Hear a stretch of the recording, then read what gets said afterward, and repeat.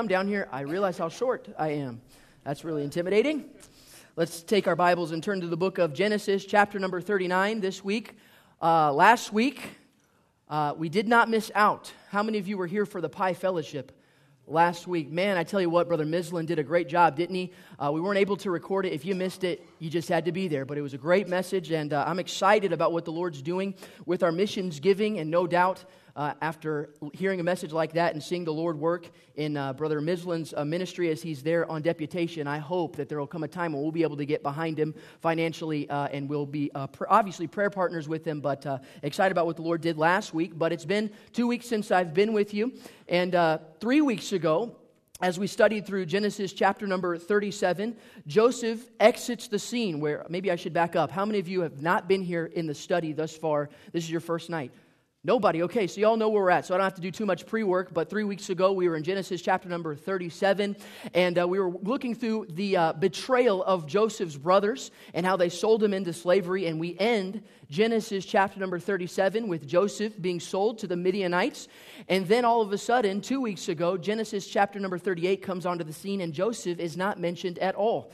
Joseph is there in Egypt. We're going to talk about him this week, but 2 weeks ago we talked about Judah.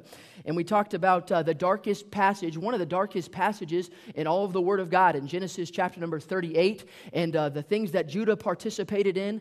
But aren't you thankful that when we are willing to give up our will, that God can take a mess and make a message? He can take victims and make them victors. God took Judah and He brought forth His Son, Jesus Christ, through the line of Judah. And in spite of all the nonsense that went on in Genesis chapter number 38, God was still in control. God was still sovereign. And so now we find ourselves in Genesis chapter number 39. So from Genesis chapter number 37, where we left off in Joseph's life, skip forward to Genesis chapter number 39, all that's taken place with Judah. 10 years passes from the scene in the life of Joseph. It's been 10 years since he was sold into slavery. So we pick up our reading. We're just going to read the first 12 verses. I'm going to separate this into two messages. Next week we'll also be looking at chapter number 39. But let's look at the first 12 verses. Read with me Genesis chapter number 39 and verse number 1. And Joseph was brought down to Egypt, and Potiphar, an officer of Pharaoh, captain of the guard, an Egyptian, bought him of the hands of the Ishmaelites, which had brought him down thither. And the Lord was with Joseph, and he was a prosperous man. And he was in the house of his master the Egyptian, and his master saw that the Lord was with him, and that the Lord made all that he did to prosper in his hand. And Joseph found grace in his sight, and he served him. And he made him overseer over his house, and all that he had he put into his hand. And it came to pass, from the time that he had made him overseer in the house, and over all that he had, that the Lord blessed the Egyptian's house for Joseph's sake. And the blessing of the Lord was upon all that he had in the house and in the field. And he left all that he had in Joseph's hand, and he knew not aught he had, save the bread which he did eat. And Joseph was a goodly person and well favored. And it came to pass after these things that his master's wife cast her eyes upon Joseph. And she said, Lie with me. And he refused and said unto his master's wife, Behold, my master wotteth not what is with me in the house, and he hath committed all that he hath in my hand. There is none greater in this house than I, neither hath he kept back anything from me but thee, because thou art his wife. How then can I do this great wickedness and sin against God? And it came to pass, as she spake to Joseph day by day, that he hearkened not unto her to lie with her or to be with her. And it came to pass about this time that Joseph went into the house to do his business, and there was none of the men of the house there within. And she caught him by his garment, saying, Lie with me. And he left his garment in her hand and fled and got him out. For just a moment tonight, I'd like to talk to you about this subject in the life of Joseph and in our series through the sovereignty of God. Joseph, it's time to take the test. Joseph, it's time to take the test. Let's say a brief word of prayer and we'll begin. Heavenly Father, we thank you again, as has already been mentioned by Brother Paul, that we have the opportunity to break from the week and to spend some time encouraging one another, bringing our thoughts and our prayers, bringing our requirements, our requests to you, Lord, in prayer. Lord, we're thankful that we are able to exercise the liberty to pray and not to just pray to some God that's dead and offer offerings to someone that's dead. We serve a risen Savior, and you're able to commune with us and to communicate with us. And you want to see us. You want to work in our lives in the midst of our circumstances. And we're thankful that Wednesday night service is an opportunity for us to break from the week and to just bring things to you and be encouraged. Lord, I pray as we study through the life of Joseph in Genesis chapter number 39, that you'd help us to see something that we can apply in our own lives. Lord, I'm going to get to it, but Satan has his crosshairs on everybody in this room, and he wants to see us fail. But you want to see us succeed, but it's going to come at a cost. It's going to come by adhering to your will and by following your process, Lord. I pray that you'd help us to learn something about you tonight, Lord. I pray that we learn something about ourselves and how we can love you better and serve you better. In Jesus' name, amen. Thank you for reading with me. As we pick up in our text, again, Joseph has been in Egypt for about 10 years. He was about 17 years old when his brothers threw him into the pit and sold him into slavery. So we can deduct that about 10 years later, Joseph's in his mid-20s, probably about 27 years of age. And so here he is in Egypt, and he's seemingly forgotten by all those that loved Joseph. And now it's time for Joseph to move on in his life. It's time for him to go ahead and progress. But if there's anything that we've learned thus far in the life of Joseph, it is this. Because God is sovereign, He's going to have His will accomplished. Would you agree with that? God is sovereign. We have a free will. We can deter from the will of our Father, as well as circumstances can bring forth what we deem as roadblocks, but what God deems as the plan anyways. God is going to accomplish His will in the life of Joseph. And so God knew exactly where Joseph was. He was forgotten by his family, but he was not forgotten by God. God never forgot about Joseph.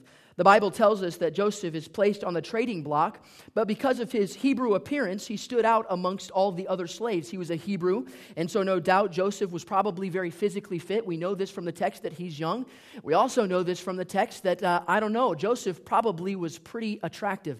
Pretty nice-looking guy. For Potiphar's wife to be so persistent in her advances towards Joseph kind of insinuates that he probably didn't look like you, Brother Lance. He probably looked like someone that was attractive. No, I'm just kidding.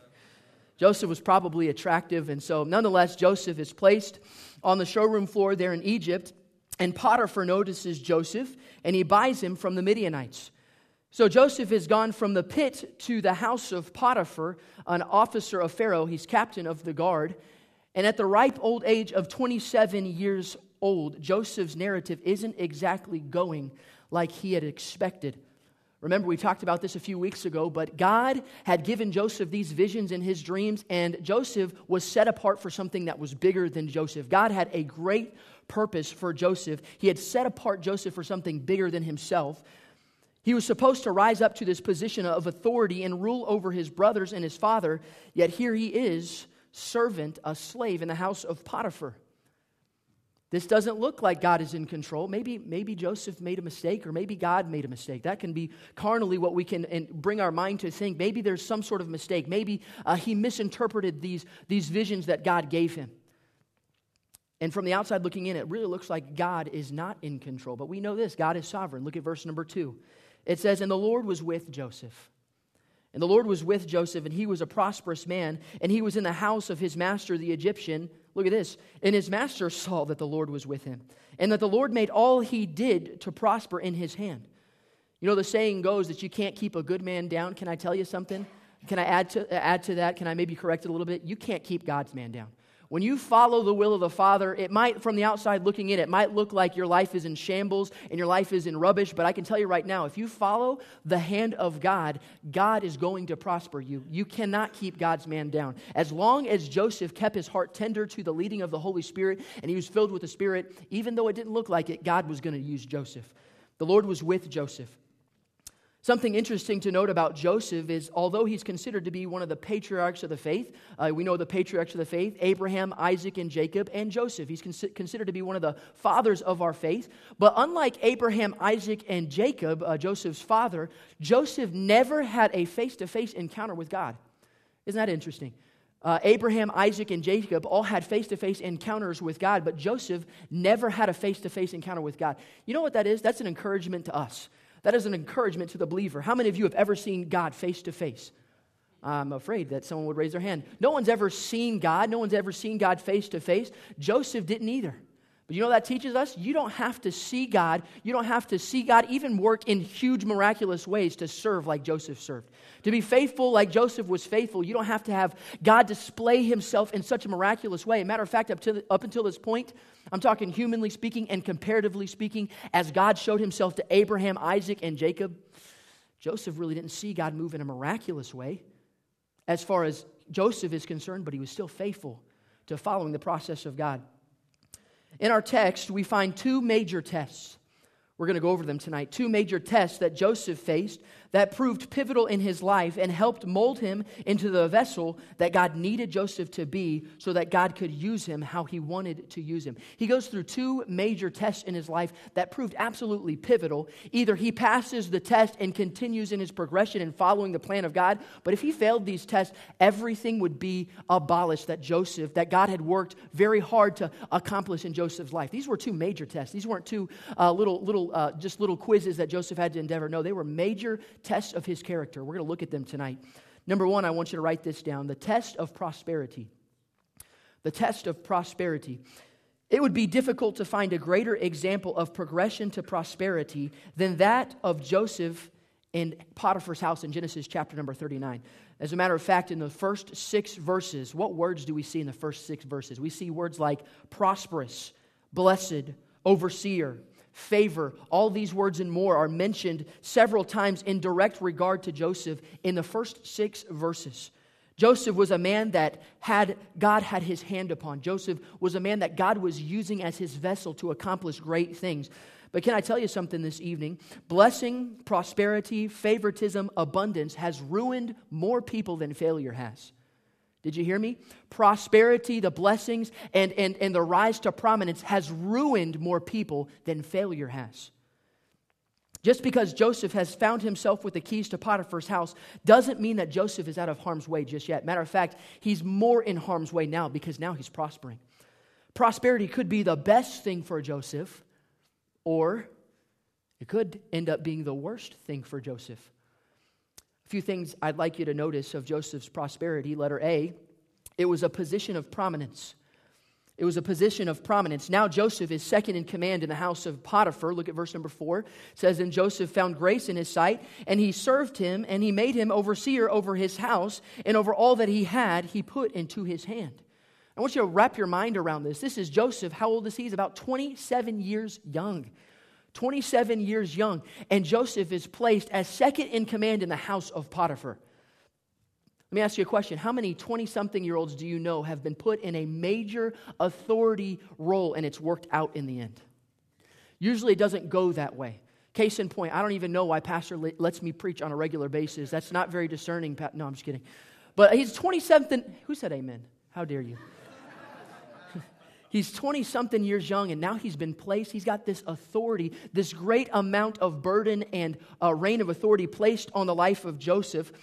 Joseph was so good at his job as ruler over the house of Potiphar that verse number 6 says, "And he left all that he had in Joseph's hand, and he knew not aught he had, save the bread which he did eat. And Joseph was a goodly person and well favored." So Potiphar was so entrusting with his belongings that he gives everything that he has to Joseph, and it says that he doesn't even know what he has. All he knows is, "Hey, Joseph, what time is dinner?" That's all I need to know. Everything else you can have full authority over. All I need to know is, what bread are we eating tonight? Why would Potiphar entrust so much to a Hebrew slave? Simply put, Joseph was trustworthy. Joseph was trustworthy. Joseph had a little word called integrity. Joseph was a man of character. Yes, Joseph was filled with the Spirit of God. We learned that last week. I talked about it last week just a little bit. Genesis chapter number 41, verse 38 says, "And Pharaoh said unto his servant, Can we find such a one as this, a man in whom the Spirit of God is?" What a testimony that Joseph had. He had this testimony. He was a man that was filled with the Holy Spirit of God. Yes, Joseph was spiritual, but it was more than just his spirituality. Are you getting what I'm trying to say? He was a man of integrity. He was a man of character. You say, Lamar, that's the same thing. No, it's not. It's not the same thing. I'd have you believe that you can't be fully spiritual without being filled with integrity and filled with character, but I can tell you right now that there are people that are very spiritual, man. They walk with God, they read their Bible, they pray, they give to missions and so forth, but they haven't been on time for a service in years. That wasn't really popular, but hey, it's a sign of a lack of character when you can't keep good time. Maybe you commit to doing something, or you want to help with a particular activity at work or in church, and then you don't show up or you don't come through. You say, Lamar, does that make me unspiritual? No, not really. It doesn't make you unspiritual, but it means you lack a little bit of character, a little bit of integrity. Joseph's rise to prominence was not just because he was spirit-filled, but because he was a man of impeccable character. He was a man of integrity. He rose to a position of prominence. Secondly, letter B, write this down. He had a powerful presence. He had a powerful presence. The scripture tells us in verse number 2, and the Lord was with Joseph. Verse number 3, and his master saw that the Lord was with him, and that the Lord made all he did to prosper in his hand. Skip down to verse number 5. And it came to pass from the time that he had made him overseer in his house, and over all that he had, that the Lord blessed the Egyptian's house for whose sake? Joseph's sake. And the blessings of the Lord was upon all that he had in the house and in the field. I'm starting to get the persuasion that the Lord might have been with Joseph. The thing about the presence of the Lord upon Joseph is this. It was very contagious. It was very contagious. Because Joseph had the indwelling of the Holy Spirit, the blessings of God spilled over into the life of everybody that was around Joseph. I talked about this a couple of weeks ago, but when you get around somebody that has been spending time in the Word of God and that walks with God and is filled with the Spirit, man, don't you get a blessing? Every time, I said this a couple of weeks ago, but every time I'm with the Gascoignes, I'm getting blessed. Every time I'm with Brother Clem, Brother Mayfield, I'm getting blessed. Why? Because they're filled with the Spirit. I don't even have to be filled with the Spirit, but when I'm around people that are filled with the Spirit and walk with God, I get to reap some of the benefits. This past week, we were over at Pastor's house for Thanksgiving, and we were talking about several different things. Is Luke and Melody in here? Good, so I can talk about them. So Luke and Melody were, who's back there? Is that Melody? Okay, plug your ears, Melody. This is going to make you look bad. No, I'm just kidding. So we were talking about a bunch of different things, and this is random, but this is just how my brain works. But they were talking about their love for garlic. They love garlic, and they said that they used to measure out and portion out how much garlic that they would put in anything, but now it's just put the garlic in there. Just throw whole cloves, doesn't even matter. And you know what my wife's response was, and I kind of chuckled. She said, "Oh, we know." Oh, we know. If you know this about garlic, you know that if you eat a lot of garlic, everybody around you is going to know that you eat a lot of garlic. It begins to seep from your pores. You can brush your teeth 10 times a day, and you can still smell the garlic on your breath. Whenever you intake garlic, it kind of tells everybody else around you that you've been eating garlic. You know what I'm trying to say? Over at Man Camp, when we were at Man Camp, you know how we knew that the men were eating steak? Anyways, let's keep going. Everyone around Joseph were beneficiaries of the blessings of God. He quickly rises to this prominent position in the house of Potiphar because of his character, and he had this powerful presence about him that caused everything he did to prosper, and everyone else around him got to get in on the blessing. The Lord was with Joseph. What was Joseph's response? I'd challenge you. I want you to study all throughout the life of Joseph, namely Genesis chapter number 39, and you try to find any time in the point in the life of Joseph where he came to the point where he began to take self-credit for what God was doing in his life. Look at the life of Joseph, and you will never, ever, ever find it said of Joseph that he took credit for what God was doing in his life. He was always quick to give God the glory. Again, prosperity can be the best thing for Joseph, or it could be the worst thing for Joseph. He's 27 years old, and I know a lot of 27-year-olds, and I can tell you right now that I'll just say in the ministry realm, even bigger than that, in any kind of realm, but namely the ministry realm, whenever a young man that's my age rises to prominence, usually you know what the tendency is? Look at what I've accomplished. Look at what I've accomplished. Look at all these great things that I've accomplished and that I've done, and we begin to point the finger at self rather than beginning to point the finger at God. Not Joseph. Joseph is filled with prosperity because his character and the presence of God, but perhaps an even more dominant characteristic in the life of Joseph is this: humility. Joseph was a humble man. He humbled himself. He didn't have to be humbled. Do you know that there's a difference When you humble yourself, you save a lot of heartache. It is named amongst every single Christian at some point in life to suffer from the area of pride. We are going to be tempted at times to want to take credit for what God is doing in our lives. You better humble yourself before God humbles you. God's sovereign. He's going to get His will. You better humble yourself before God humbles you. Joseph was humbled. He humbled himself. The test of prosperity couldn't keep God's man down. He passed the test of prosperity. But there was a second test that Joseph had to face, and we're going to spend most of our time on the second test. Number 2, I want you to notice that Joseph faced the test of purity. The test of purity. It's interesting to note in Scripture that at the height of prosperity, it is almost always accompanied by the test of purity. At the height of man's prosperity, mark it down, right around the corner, is probably going to be the test of purity. The most spiritual man in the Bible, David, fell because of purity. The wisest man in the Bible, Solomon. The strongest man in the Bible, Samson. Can I tell you something? The most dangerous time in the life of a Christian is when they're living in victory. The most dangerous time in the life of a Christian is when they begin to rise to prosperity and when they're living on the mountaintop. That's when Satan does his best work. That's when the crosshairs are bigger than they've ever been. When you begin to do great things for God, mark it down, Satan's got his crosshairs on you. Probably one of the most difficult time, Brother Mayfield, the most difficult time in the life of a young person is the Monday they get back from camp. Is that right? The most difficult time in the life of a young person that's just gone through a great week of preaching and seeing God do some great things there at summer camp, the most difficult time that they will ever face is the Monday following senior camp.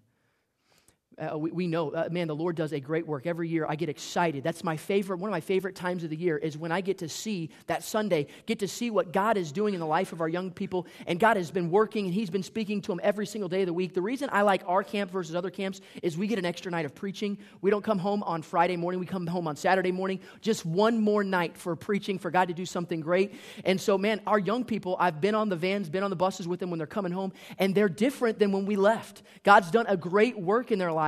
They cannot wait to get home and tell everybody about it. They go to sleep on Saturday night, wake up Sunday morning, get through the Sunday morning message. Sunday night, we give them the opportunity to share their testimony, and man, they get up and they share, man, God did this, and I'm going to give up this kind of music, and I'm going to let go of this kind of friend, and I'm not going to watch this kind of TV show, and God's doing great things in their life. But then Monday comes, and all of a sudden, we're not in Kansas anymore.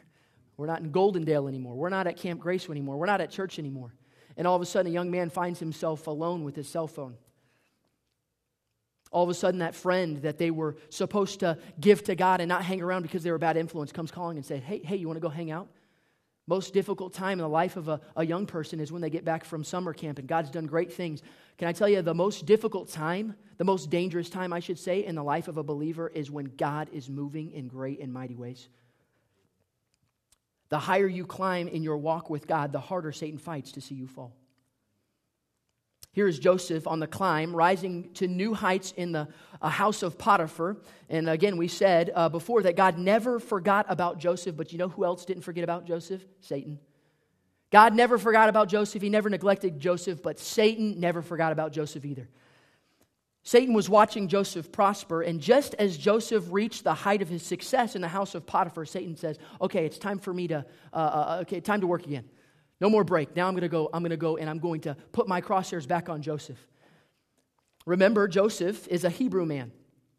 Joseph is a young man, probably well-built and physically fit because he's a Hebrew man. And by the obsession with Miss Potiphar, again, we can probably derive from the text that Joseph is pretty easy on the eyes. She's probably very attractive.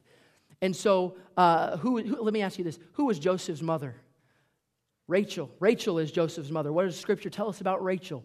Leah was tender-eyed, but Rachel was fair to look upon. Rachel was pretty. She was beautiful. And it is from this family that we get the doctrine of children get their good looks from their mother. It's there in the text. Children always get their good looks from their mother. I had to plug that in for my wife. My son's good looking. He gets all his good looks from his mother, nothing from me.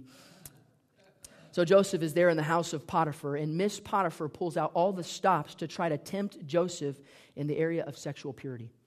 She's putting everything she can on Joseph. She's trying as hard as she can to see Joseph fall. A few things I'd like you to notice of the test of purity.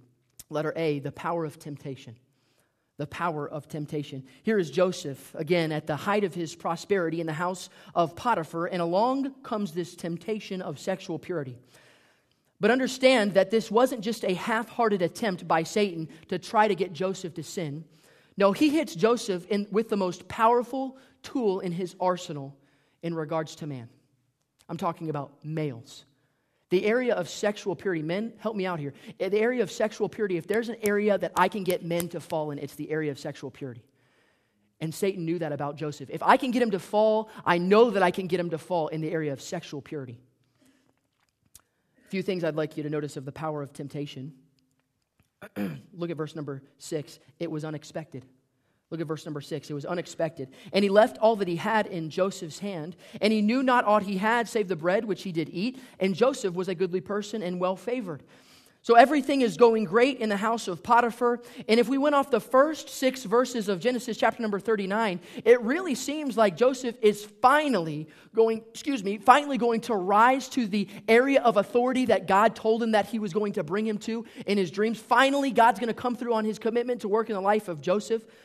But then just when he least expected it, verse 7. Just when he least expected it, man, it looked like there was nothing going to stop this train. I'm rising to the position of prominence. God's working great in my life. Verse 7 comes into play. And it hits Joseph right between the eyes. Look at verse number 7. And it came to pass after these things that his master's wife cast her eyes upon Joseph, and she said, "Lie with me." This temptation came out of nowhere. This temptation came in the life of Joseph when he least expected it. I don't remember why me and Brother Chip were talking about this, but we were talking about boxing, and Brother Chip was telling me about Mike Tyson. And Mike Tyson is known as one of the most powerful boxers. He had one of the hardest hits amongst all boxers. And so in 1988, on June 27th, Mike Tyson squared away with a man named Michael Spinks. How many of you have heard of or know that fight? Michael Spinks and Mike Tyson go at it. And Michael Spinks was a credible boxer of his own, man. He had an undefeated, as far as I know, he had an undefeated record as he faced Mike Tyson. He was a lot taller than Mike Tyson. He weighed some 300 plus pounds, and I believe he was about 6'4". And in the first round of the boxing match there on June 27th of 1988, Mike Tyson, I think it was in the first 3 minutes of the first round, Mike Tyson lands a left hook that took this 200, 300 plus pound, 6-foot man and knocked him on his blessed assurance. Knocked him clean out.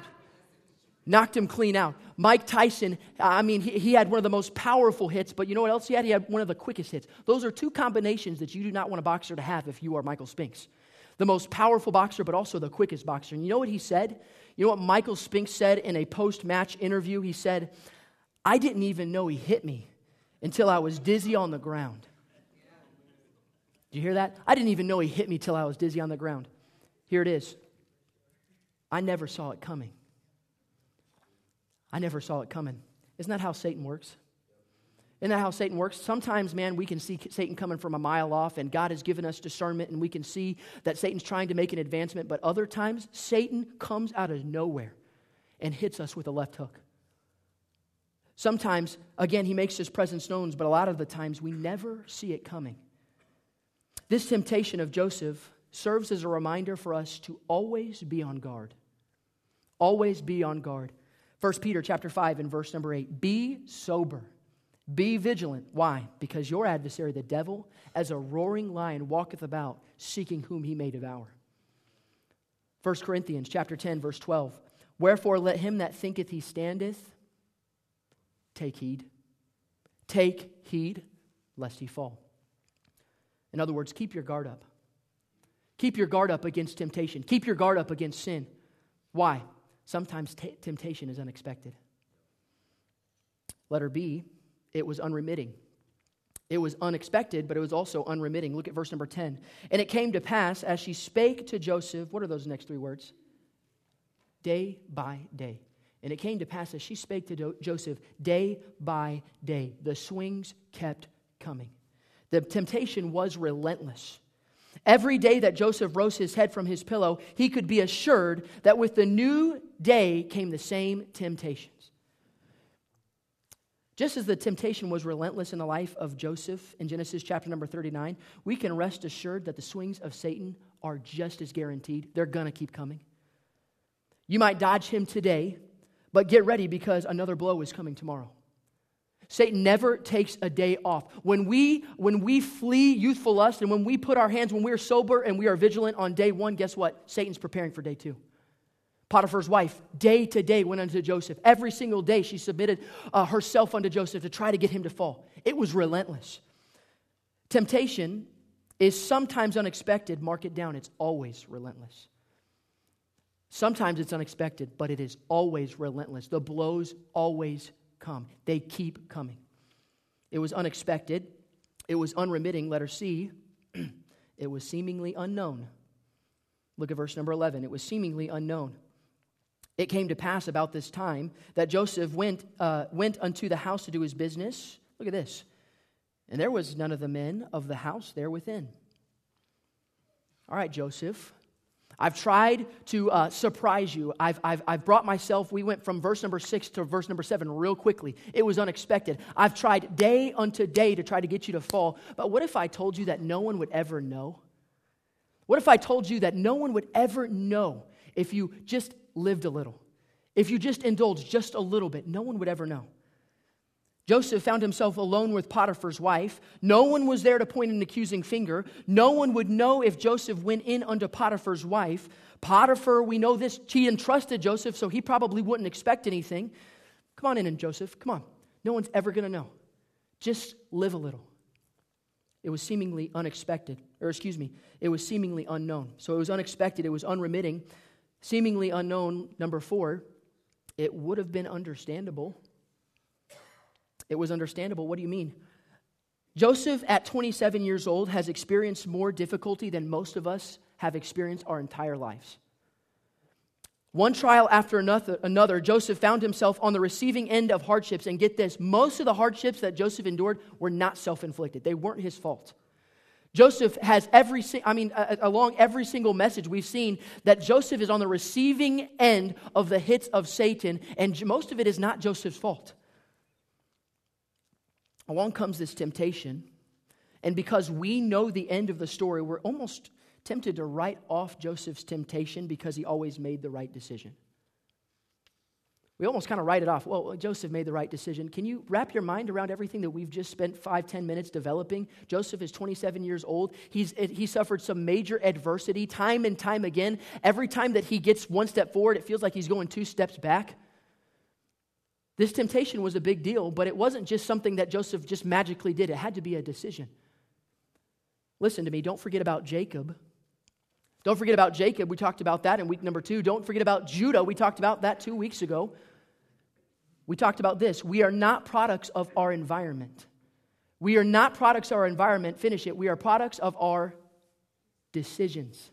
We are products of our decisions. And given the fact that Joseph had taken several blows to the face at this point in his life, what is one night with Potiphar's wife going to hurt? I've followed God every single day along the progression of my life. I've made good decisions, and look where it's got me. It's time for me to get what I deserve. It's time for me to indulge just a little bit. Hey, that's exactly how Satan works. Listen, that's exactly how Satan works. He will come alongside of someone who is walking faithfully with God, and he will convince them that you are entitled to sin just a little bit. He won't call it sin. He'll make it look like it's something. We're going to talk about this next week, but he's going to deceive and make us think that it's really for the greater good. In order for Joseph to not go into Potiphar's wife, we're going to find it cost Joseph greatly. Satan comes alongside of a believer and he begins to convince them, hey, you're entitled to this. It's okay. You have been faithful. You've been a faithful steward of God. Man, you've been faithful all along the way, all along the process. Why don't you just live a little bit? Here's how I said it in Genesis chapter number 3. Hath God said? Yea, hath God said? You know what that is? That is Satan doing what he does best, deceive. That is Satan at his finest work. He is deceiving. He's trying to convince. We're going to talk about this, man, I don't want to get ahead of myself, but next week we're going to talk about relative truth and thinking biblically in an unbiblical world. Adam and Eve, it wasn't just favorable circumstances. God said that he looked on his creation and said, it is good. It was perfect. And even in perfect situations, Adam and Eve had to make the decision to sin. And that's how Satan works. He comes alongside of the believer and he convinces them that you are entitled to it. In other words, I think everybody would understand. Listen, I'm just trying to tell you this evening, temptation is a powerful thing. Temptation is a powerful thing. Sometimes it's unexpected. It is always relentless. It's seemingly unknown, and probably everybody would understand. The power of temptation, but letter B, I want you to notice this, the power over temptation. The power over temptation. With Joseph, the temptation was unexpected. With Joseph, the temptation was unremitting. With Joseph, the temptation would have been unknown, and with Joseph, falling into temptation would have been understandable. Joseph, it's time to take the test. But Joseph passed. Joseph passed the test with flying colors. Joseph didn't give in. How? How did Joseph not give in? How did Joseph not subdue to temptation? How did Joseph not give in to temptation? How did Joseph have power over temptation? A few things I'd like you to notice quickly. Number one, he had conviction before the crises. Did you hear that? He had conviction before the crises. Joseph did not gather his thoughts on the matter of sexual purity as Potiphar's wife made her advances. Long before she came in unto Joseph and tried to tempt him to fall, he established exactly how not he felt, but God felt about the matter. Can I tell you something? We talked about this a few weeks ago, but Luke chapter number 17 and verse number 1. It says this, then said he, that's Jesus, unto his disciples, it is impossible that offenses will probably come. It is impossible that offenses, they're probably going to come for you, Peter. They're probably going to come for you, John. They might not come for you guys. No, what does it say? It is impossible that offenses will come. They will come. Mark it down. Temptation is going to face you. You might not be looking in the face of temptation today, but mark it down. It's coming around the corner. It's coming right on tomorrow. It doesn't matter how mature you are in your faith, Satan is going to try to throw a bone your way to see if he can get you to fall. You better decide now how you are going to respond, what your response is going to be, and not if they come, but when they come. You better decide now how you feel about conviction, about what God said in His Word long before the temptations come. Joseph decided long before Potiphar's wife came calling that he was going to be a man of integrity. Let's look at it, verse number 7. And it came to pass after these things that his master's wife cast her eyes upon Joseph, and she said, lie with me. And he refused and said unto his master's wife, behold, my master wotteth not what is with me in the house, and he hath committed all that he hath to my hand. There is none greater in the house than I, neither hath he kept anything back from me but thee, because thou art his wife. How then can I do this great wickedness and sin against God? Don't think for a second that this was just an off-the-cuff answer that Joseph pulled out of his back pocket. He was faced with this temptation and he didn't say, hey, let me conclude how I feel about the matter. No, it was a preconceived conviction. It was a preconceived conviction. Listen, the time to determine your convictions are not when the crises come.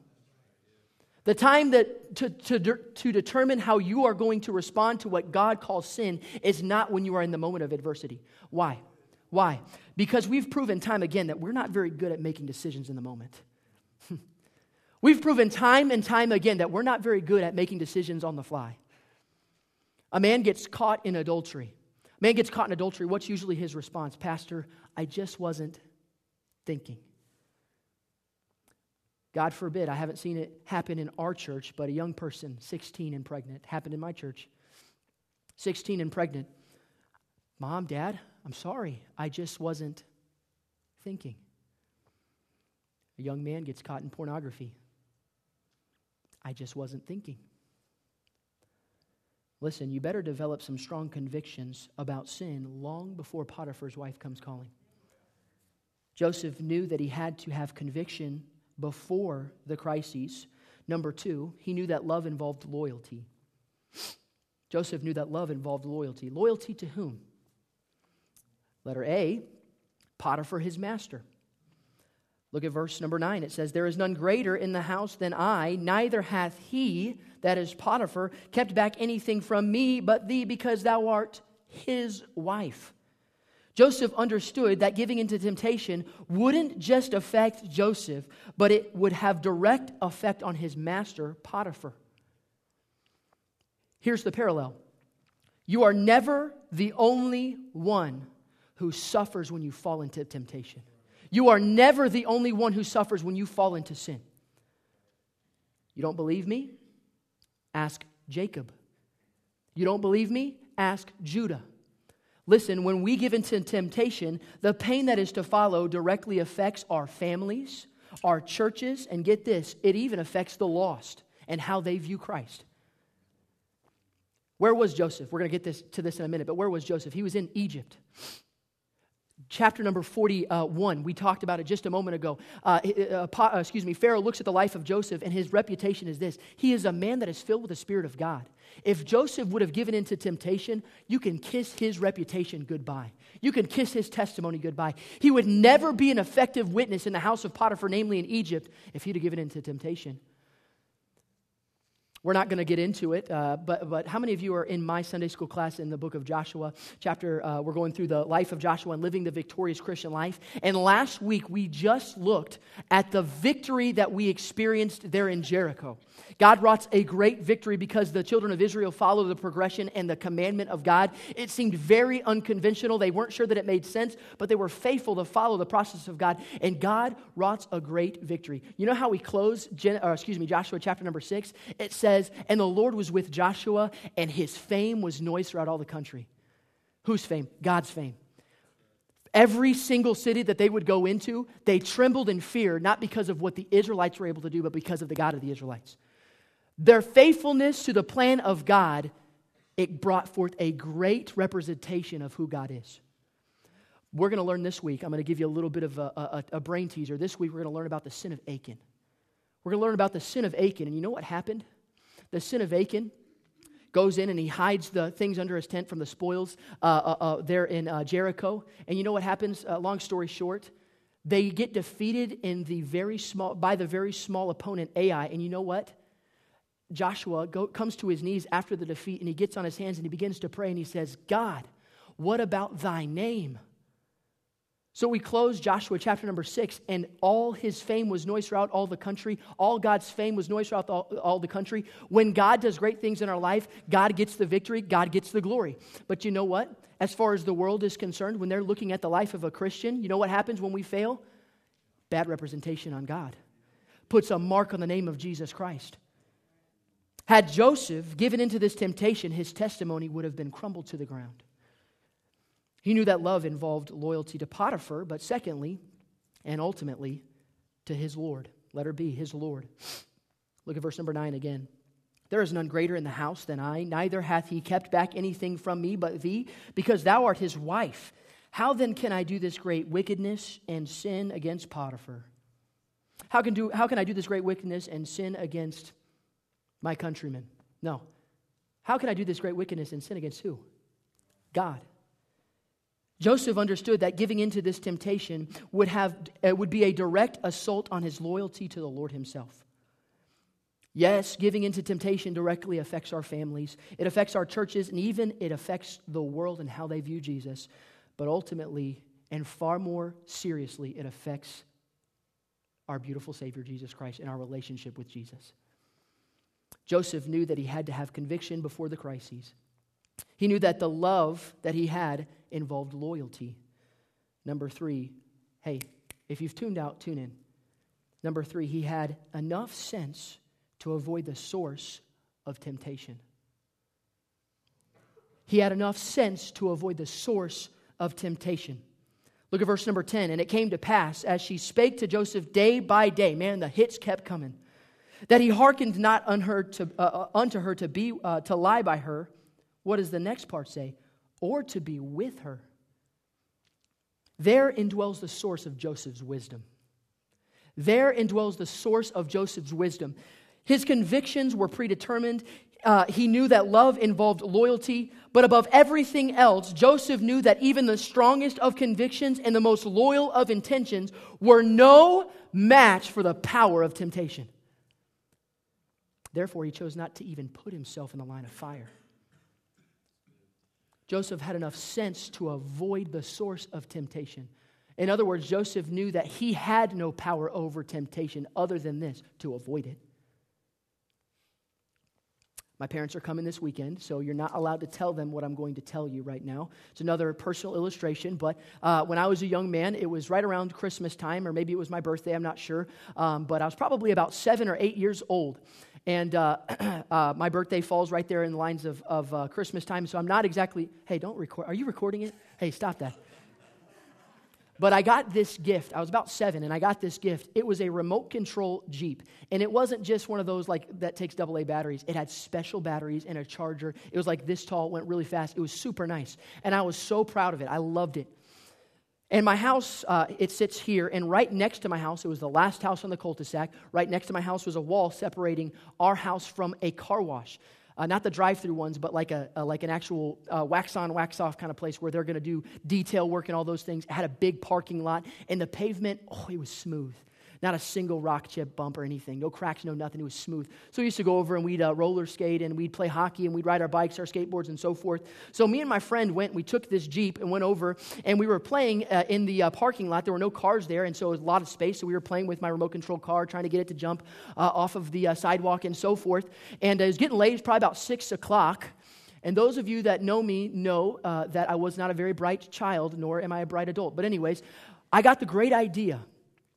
House is here, and here's the car wash. Right here is Cartwright Road. It's a very busy street right there, Cartwright Road. Starting to get dark, and I get this great idea. How much you want to bet that I can get my car, my remote control car, to zoom across as close to the cars as possible without getting hit? Yeah. Lamar, you're not very bright. I know, but that's what we did as kids. We thought it was the greatest thing. So we get behind the wall, and a car begins to come. I have it pushed back a little bit so it can get some momentum, and I'm just timing it. I'm timing it, and right as that car comes by, goes right across, made it. Boom. It was awesome. Man, it barely made it across, but it made it across. And we did that again. Another car came, did it again. Another car came, did it again. We did it about 3 times, and not one time did it run over my remote control Jeep. And then the next car we could see was coming about a quarter mile down, and it was a semi-truck. It was a semi-truck, and it was going, speed limit's about 30 miles an hour. And I say, watch this. How much you want to bet that I can get this remote control car to go underneath the semi? No, there's no way. There's no way you can do it. Watch me. So I get it, and I'm timing it, and it's coming down, and right as it passes, I hit the forward button, and it goes forward, and it goes underneath that semi, and it got so close to going underneath the semi, but just the back maybe 2 inches of that 18-wheeler, it crushed my Jeep to smithereens. I mean, it destroyed it. Not a single piece was left. The tire, everything just flew into the abyss. I mean, it was ruined. And I was devastated. I tell you what, I was at the point of tears. My car is now in ruins. Some of you are like, Lamar, that's ridiculous. Everybody knows that when you play in the street, you're probably going to get hit. That's how temptation works. That's how temptation works. We love to flirt with temptation. We love to get as close to the edge as we possibly can, but then we act absolutely shocked when we fall into sin.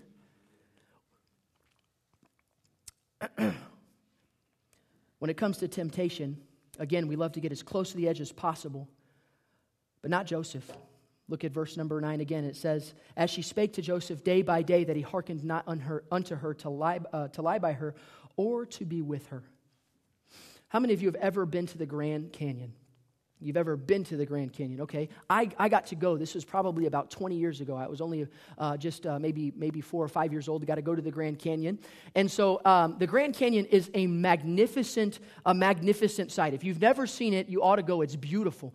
Just a display of God's handiwork. But one thing that I would say about the Grand Canyon is I like to watch it on TV, but being there in person was very intimidating and very scary. I mean, seriously, it was very scary. And I was curious. I was thinking about this week, and I just Googled it. This is probably not a reliable source, but I just kind of typed it in Google. How many people die on average by falling into the Grand Canyon? And this page popped up, a report, and so I looked at the report, and it said that I think it was since 2006, on average, 12 to 15 people die by falling into the Grand Canyon. And it went on to say, it said that the reason that they fall, because they don't want to alarm people, they say the reason that they fall was this, because they got too close to the edge. They got too close to the edge, and either they tripped and lost their balance and fell in, or maybe, man, there's some heavy winds that comes through and it picks them up. But if you've never been to the Grand Canyon, I'll tell you, this is what I did. If this is the Grand Canyon, this is what I did. I'm like way back here.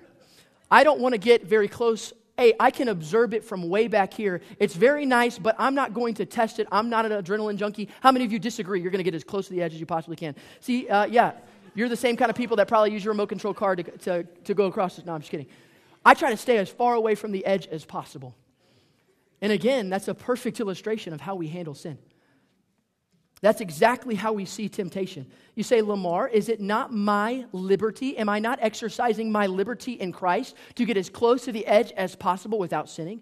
Absolutely you are. Let me tell you something that we love to do is we love to search the Word of God and find out what it says that we don't have to do. We like to search the Word of God, and we're trying to find chapter and verse doesn't say it, therefore I can participate in it.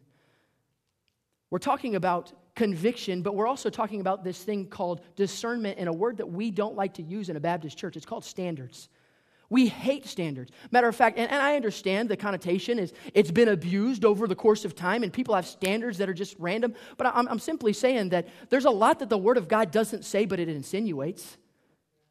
There's a lot that the Word of God says that it might not say that you're not supposed to do this, but it does everything but say you're not supposed to do that. You're exercising your liberty, but you don't have a lot of discernment. Speaking of liberty, can I have just a little bit? Pastor, you chase rabbits all the time. The Lord's just been working on my heart about something, and I'd like to share it with you. It's connected to, we're talking about discernment, and we're talking about standards. This might be very unpopular. I know it's unpopular, but in the light of something that's happening right now, in the life of somebody that I know personally, I just felt like the Lord wanted me to say this in regards to standards, in regards to discernment. Parents, your 14, 15, 16, 17, even 18-year-old children, in my opinion, have no business having a boyfriend or a girlfriend. I didn't expect that I'd have, a bunch of hoot and hollering. I understand that, Lamar, it doesn't say in the Word. I understand. I agree. It does not say in the Word of God that you are not allowed to enter into a relationship with someone of the opposite sex until you reach 19 or 20 years old. I'm not saying that, but I'm simply saying that, let's be honest, a teenager's mind is not running on all cylinders, but their hormones are. Exercising your liberty says that it's okay for them to have a relationship, but it's not very discerning. How do you know, Lamar? You got to understand. I know everything that goes on. I'm heavily invested in the relationship. I know everything that goes on. It's 2018. No, you don't. You have no clue about I'd say probably 25, 30% of the conversations that go on. Right now, there's a teenager whose heart is beating out of their chest. That's conviction. You know how I know that is because my dad, and I say this to my shame, and it wasn't my dad's fault, but my dad was a pastor. I was a pastor's kid, and you know what his standard was? You will not have a girlfriend until you get to college. You know I had a girlfriend when I was in college, when I was in high school. My dad never knew about it, and it wasn't her. There's things that can go on in the life of a young person, and I can tell you right now, I'm not saying that they're inherently wicked. We're going to learn next week that we are wicked to the core, but there's just something that happens in the life of a young person where they don't have a lot of discernment, so you ought to. Again, that's unpopular. I think I would get agreement from my pastor, and I know I get agreement from our youth pastor. It's not very discerning to allow a young person whose hormones are running rampant to have a relationship. You can take it or leave it. Is it violating Scripture? No. Not very discerning.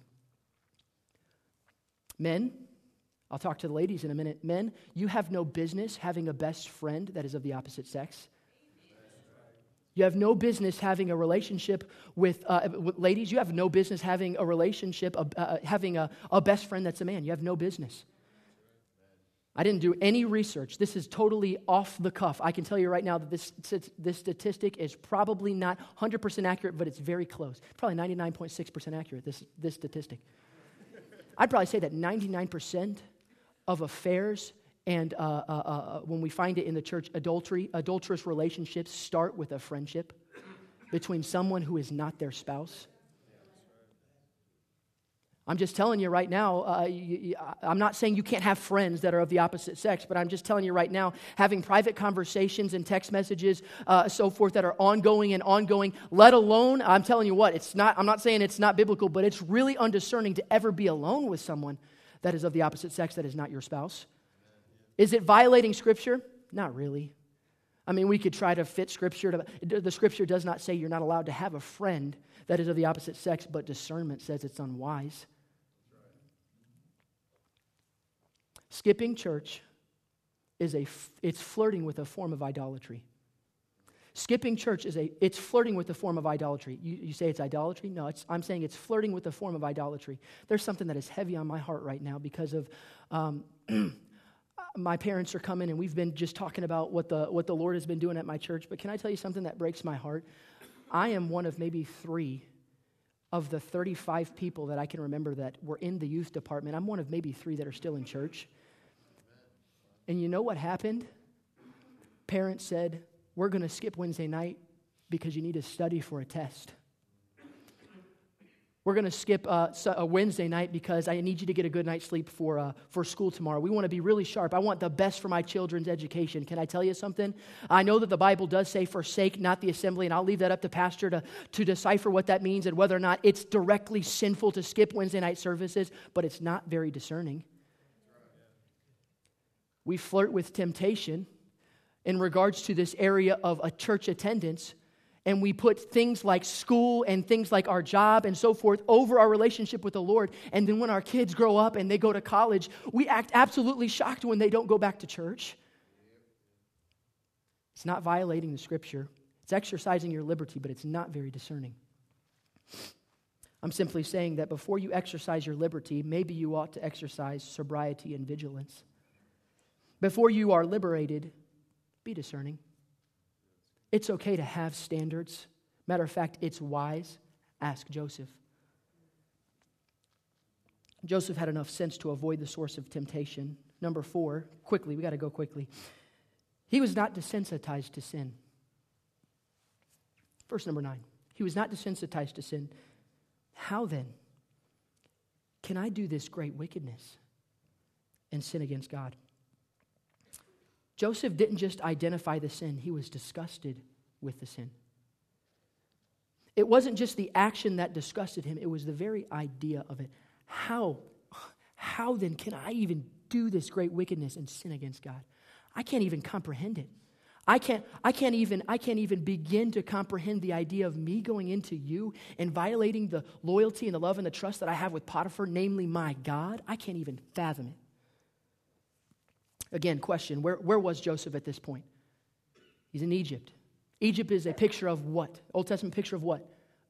The world. Speak out. It's a picture of what? The world. Egypt is an Old Testament picture of the world. Why is that? Because the day-to-day filthiness and fornication that was found in Egypt is exactly the same as we find in our world today, maybe even worse. Joseph is living there in Egypt, and again, this is not his first day in Egypt. He's been there for 10 years. No doubt he's seen this kind of wickedness before.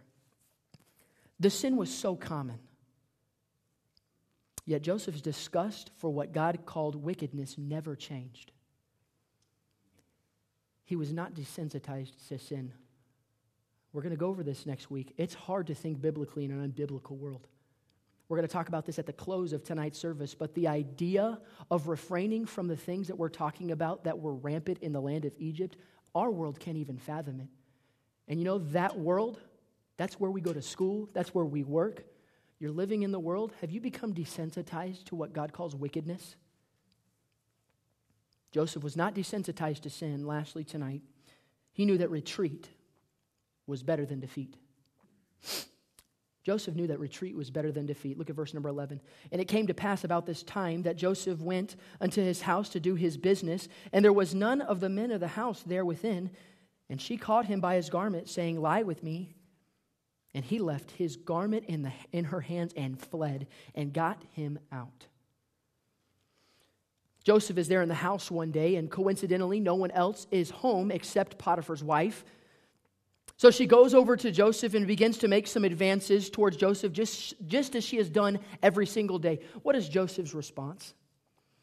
I'd like to give you a 5-point outline on why this would be a sin against God and a sin against Potiphar.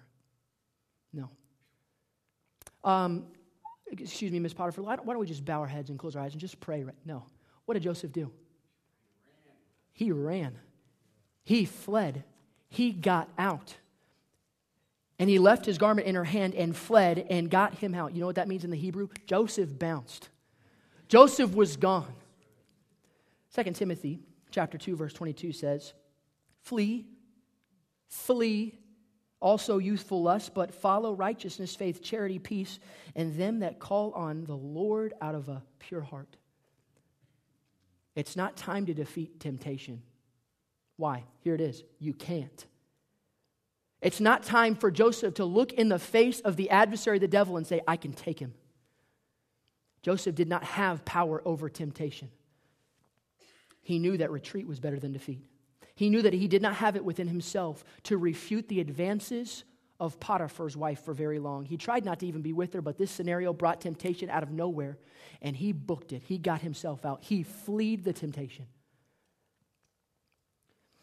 In closing tonight, I'd like us to consider something you might not have noticed in the life of Joseph.